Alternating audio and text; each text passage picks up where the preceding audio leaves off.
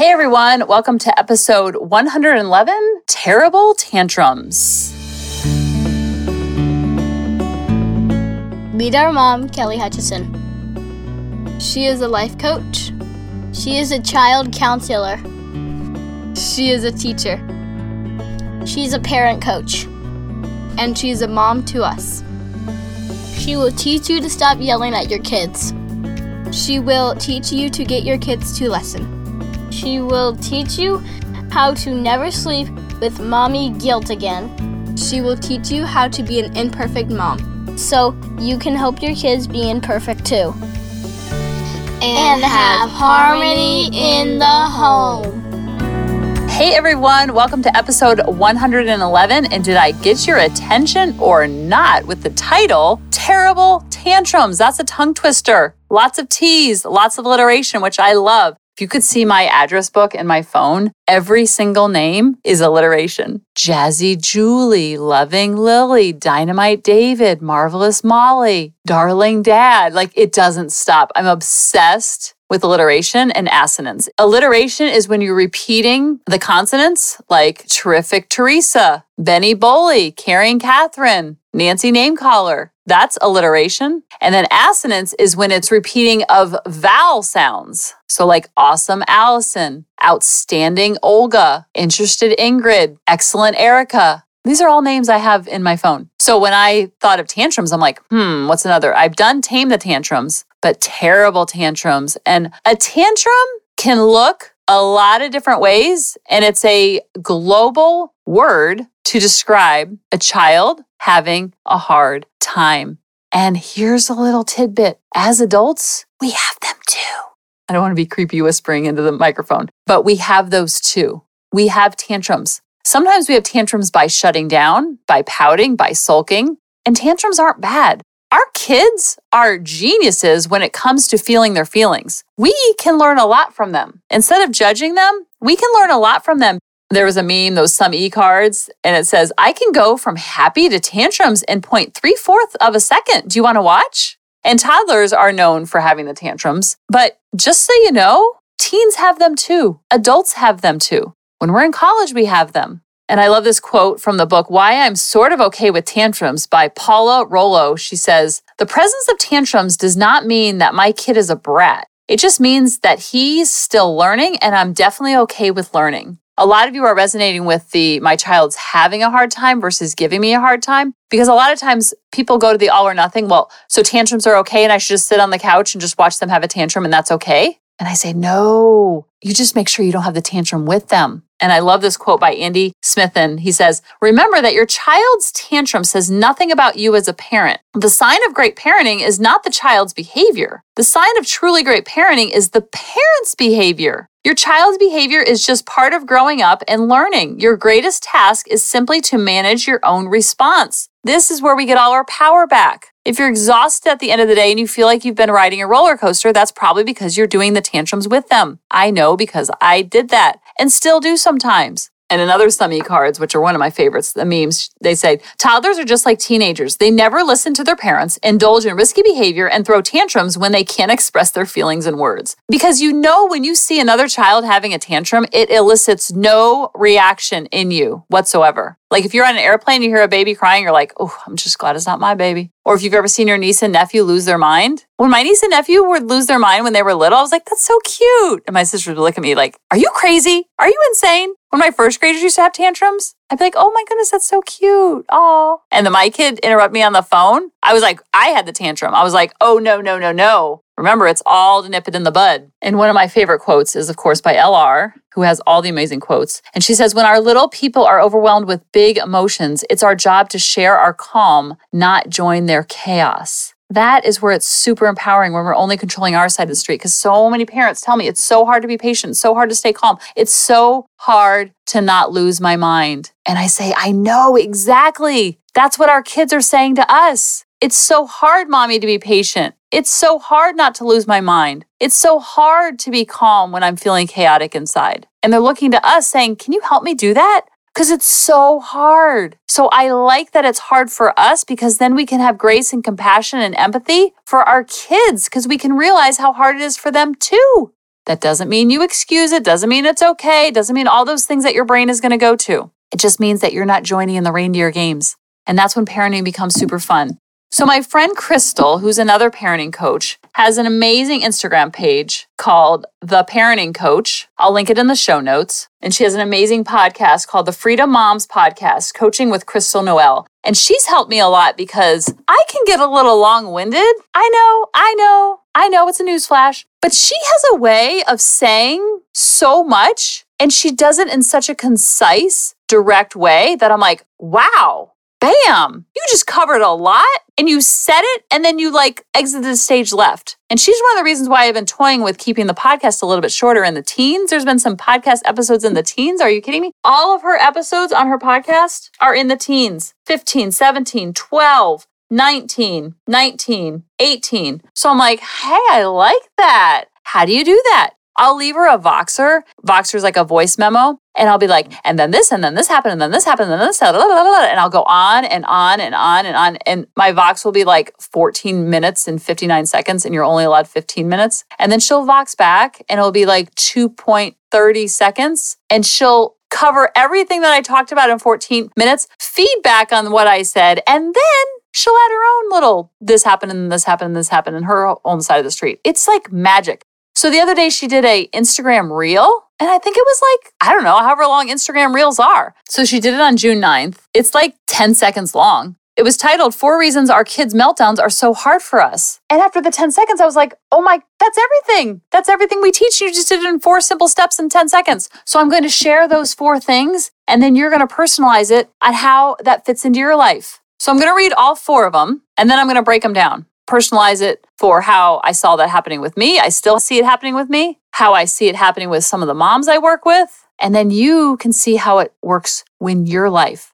Number 1, personalization. Oh, doggy, this was huge for me. We make it mean something about us, but they are disrespecting us or being rude to us instead of they are just having a hard time or struggling. We talk about that all the time on our podcast about they're having a hard time versus giving me a hard time. That is huge. That's why my niece and nephew's tantrums were so cute and adorable. They'd fall on the ground at the bowling alley because they didn't get something from the vending machine. I'm like, that's so cute. Oh my goodness. Look at it. Oh, I've never seen him like that. I've never seen her act like that. Oh, that's so cute. And I'm getting daggers thrown by my sister because I didn't personalize that tantrum. I'm like, oh, that kid's upset he didn't get a pretzel from the vending machine. I know how that feels. I know disappointment. The reason why they fall to the ground and they have snot coming out of their nose and they're screaming and crying because they have no idea how to regulate emotions. And they shouldn't know how to regulate emotions yet. #yet. That's where we come in and we teach them. Number 2, people pleasing. We are so used to trying to make everybody around us comfortable because we aren't comfortable with discomfort. Big emotions are natural and they aren't a problem to be solved. Can we drop the mic, Crystal? That's amazing, Crystal Noel. This was huge for me because I wanted my kids happy all the time. I never wanted to disappoint them. I brought my mommy and daddy issues into my parenting relationship. I thought, well, I never wanted to disappoint my parents growing up, which I felt was a healthy childhood and a healthy, not fear of my parents, but a healthy way of guiding through my life. But then I never stepped into emotional adulthood and realized oh, I can disappoint my kids and they're going to disappoint me and that's okay. Doesn't mean I'm not good enough. Doesn't mean if I disappointed my parents, which I did plenty, that they threw the baby out the bathwater and they threw the Wi-Fi signal out and they threw out all the love. They're just like, bro, that wasn't cool. You missed curfew. I disappointed them. And guess what? Nobody died from it. Number 3, our own past triggers or stuck beliefs from how we were raised or past situations we were in. I'm going to do a whole podcast about this because a lot of times we don't know how to do this parenting gig. So the first line of reference is we go back to our past. We want to parent from the way that we were parented, or we say things like, oh, I could never get away with that as a child, or that was not okay for me, so why is it okay for my kids? Sometimes we want to recreate exactly how our childhood was because we put it on a pedestal, or sometimes we want the exact opposite. And then we get any glimmer of what we felt as a child and it wasn't positive, then we freak out even more. A lot of times parents will say, well, I always promised I would never yell at my kids because I know how awful it felt when my parents did it to me. And here I am yelling at my child and I can't stop. The reason why we can't stop has nothing to do with our kids. It has to do with the old story and the old patterning that we're bringing in and the Samsonite luggage that we're bringing into our relationship. The mother-daughter relationship was so romanticized in my life with my own mom and Hallmark and the mother-daughter. And I never had any brothers, so I didn't even know what the mother-son relationship really looked like. So I didn't really have a point of comparison. But with the mother-daughter, are you kidding me? I had not only my relationship, but then I had my two sisters' relationship with my mom. And I had that romanticized. And I put that on a pedestal. So then I have Lily, and I'm like, whoa. This is not how mother-daughter is supposed to go. This is not it. I wasn't accepting that as is. Somehow I wanted Lily to be like Kelly at 5, and then that means I had to go and become my mom. I'm a completely different person than my mom. And guess what? Lily's a completely different person than me or my mom. Isn't that crazy? It sounds crazy to say it out loud, but unconsciously, this is what I was doing. A lot of my reaction came from I wanted the exact close, connected relationship I had with my mom. And it wasn't like that. I would freak out. A lot of parents that I work with, they did not have a close connected relationship with their mom. So when they feel that disconnect happen with their child, they flip out because they're like, oh, no. I'm going to nip this in the bud. We will be close. You want to make a bet? We will be close. Now, we don't say that consciously, but we do with our energy and the way we go at our relationship, forcing them to be connected to us versus letting it happen naturally, playing it cool. Everything's NBD, light and fluffy, creating a new dance because this is two different humans and two different souls in a relationship. And number 4, she says, we are overwhelmed and burnt out from not taking proper care of ourselves. Whoo, doggy. So many times we become these people-pleasing, suck all my Wi-Fi, bleed me dry, and we become a martyr in parenting versus a mother in parenting. And then we blame our child because we give up all of our dreams, all of our goals, all of our fitness, all of our health goals, and we give it all up in the honor and under the badge of I am a good mom, and this will make me a good mom. But then we're miserable in our own skin. We're miserable in our own body. We're miserable in our own brain because we put our child in the center of our Saturn, and they can't grow and thrive there because it's too much pressure for them, because then they have to do all the things to make us feel a certain way. I remember when my house was a mess, I would snap at my kids. It's like, how is this happening? Because I couldn't get mad at the house. I couldn't get mad at the laundry piling up. So I would snap at the kids to offset some of that frustration, or that I didn't feel comfortable in my own skin. So I'd snap at my kids because somehow it was their fault that I wasn't working out because I didn't have time because of them. And then the quote that changed my entire life, if you love your kids, take care of their mother. What I was doing before, if you love your kids, take care of your kids and then become the martyr and give them everything. And just the sun rises and sets upon their face and you do everything for them and you forget all about yourself and you lose yourself in the kids. That's what I did. And I wondered why I was Snappy Turtle, because I had no relationship with myself. And then all of my eggs were in their baskets where they had to make me feel like a good mom, like a good human. And I was like, where is appreciation, people? I've given up my whole life for you. I've given up all my health goals. I've given up all my career goals, all for you. And this is the thanks I get. You're going to tantrum when we're at Publix? Are you kidding me? And then my reaction would come from that. Now, I didn't think that out and say it out loud, but that's where it was coming from number 4. So I had all 4 of these going at once. I made it all about me because I didn't want anybody to think I was a bad parent because I was so afraid of messing up this parenting gig and not being a good mom because it took us so long to become a parent that I was so afraid of messing up this parenting gig. And I never wanted anybody to think I was a bad mom. That was literally the worst thing they could think about me. And so when my kids would tantrum, especially in public, oh, doggy, I wouldn't react in the store, but ooh, doggy, they would get it when we got in the car, when we got home. And I would lecture, and we do knee to knee, and there's these big talks. And then David and I would have a talk with them when they sat down. Like, it was like Charlie Brown's teacher. They're like, womp, womp, womp, womp, womp, womp. But I was never teaching them what to do with these big emotions. I was making it all about me and my ego. And what do people think about me? And I'm a teacher, I'm a counselor. They got to think I'm a good parent. And now I just have to think that I'm a pretty good parent, a B- parent. So if someone says I'm a bad parent, I'm like, yeah, I can see that. That falls in the B- category. Sometimes I'm a C or a D. Overall, I'm shooting for B-. So there's some areas I might get a D. I might even get an F, and that's okay. But no one's even saying that. It was all my projection of what are they going to think. I wasn't focusing on what do I think about me. And people pleasing was huge for me because I never wanted to disappoint them. I never wanted to see them upset. I was so uncomfortable when they were uncomfortable. Now I'm a lot more comfortable when they're uncomfortable. And I want to help you get comfortable when they're uncomfortable because nothing has gone wrong. Your child is having a hard time versus giving you a hard time. That's why I was so confused for so long, because I was such a chill teacher and a calm teacher and counselor. And I had tantrums like you wouldn't even believe at the schools. But at home, if they cried because I peeled a banana wrong, then I was crying right along with them. I wasn't actually tearing up and crying, but I was having my own different type of tantrum. And number 3, our own past triggers, stuck beliefs, and how we were raised or past situations we were in. I talk about that all the time on the podcast. This is plug and play. You're going to have your own Samsonite luggage. What I brought to my relationship with Lily and Grady is much different than what baggage you're bringing to your relationship with your kids. And we all do it. So it's not from a place of guilt or shame, but it's from a place of awareness. And then we can be aware of it. We're like, oh, I see how I'm doing that. That's so fascinating that my brain went there. For me, it was struggling with infertility, feeling so much guilt and shame about that for so many years. And it was quote unquote my fault. I also had a lot of past baggage, so to speak, with working with children with a lot of special needs and a lot of difficult behaviors. So I always promised myself, I'm never going to let that happen to a future teacher. So when they were 2 or 3, I had this story that if I didn't nip it in the bud, they were going to act like that in first grade. And then also I put my parents on such a pedestal and our relationship on a pedestal. And I wanted to recreate that exact relationship with 2 new humans and 2 new souls. And I'm a separate soul from my parents. So you can see how those 3 things going at me, my ego is in full alert at all times. But watching my niece and nephew, calm as a cucumber. Teacher, counselor, chill, calm. Everything's NBD, PIC, play it cool. With my own 2, not so much, because I was unconscious. I had all that old past coming up and I was bringing all that luggage with me. I don't bring that luggage into my relationship with my niece and nephew or if the neighbor's kids are over. I think it's adorable when kids tantrum. Not adorable like I'm looking down on them. I'm just so fascinated. I'm like, oh my goodness, tell me more. What's going on here? So that's where I'm hoping that this podcast helps you to detach your ego so you can attach at the heart level and not personalize it and not make it about you. Because then parenting gets super fun. You just get to hang out with some really cool kids.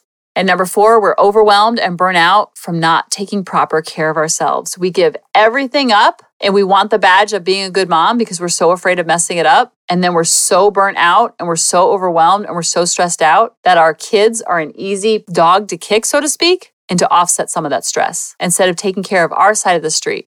That's why every single month for the last 8 years, I've run health and fitness groups to help you stay accountable to working out, eating clean, drinking your water, meditating, praying, whatever works for you for your self-care. Not because I want you to be bikini ready. I could care less about that because I know the direct impact that will make on your patience, on your kindness to your children, because you're going to be more patient and kind to yourself. And then you're going to project that onto your kids. Like they say, you can't pour from an empty cup.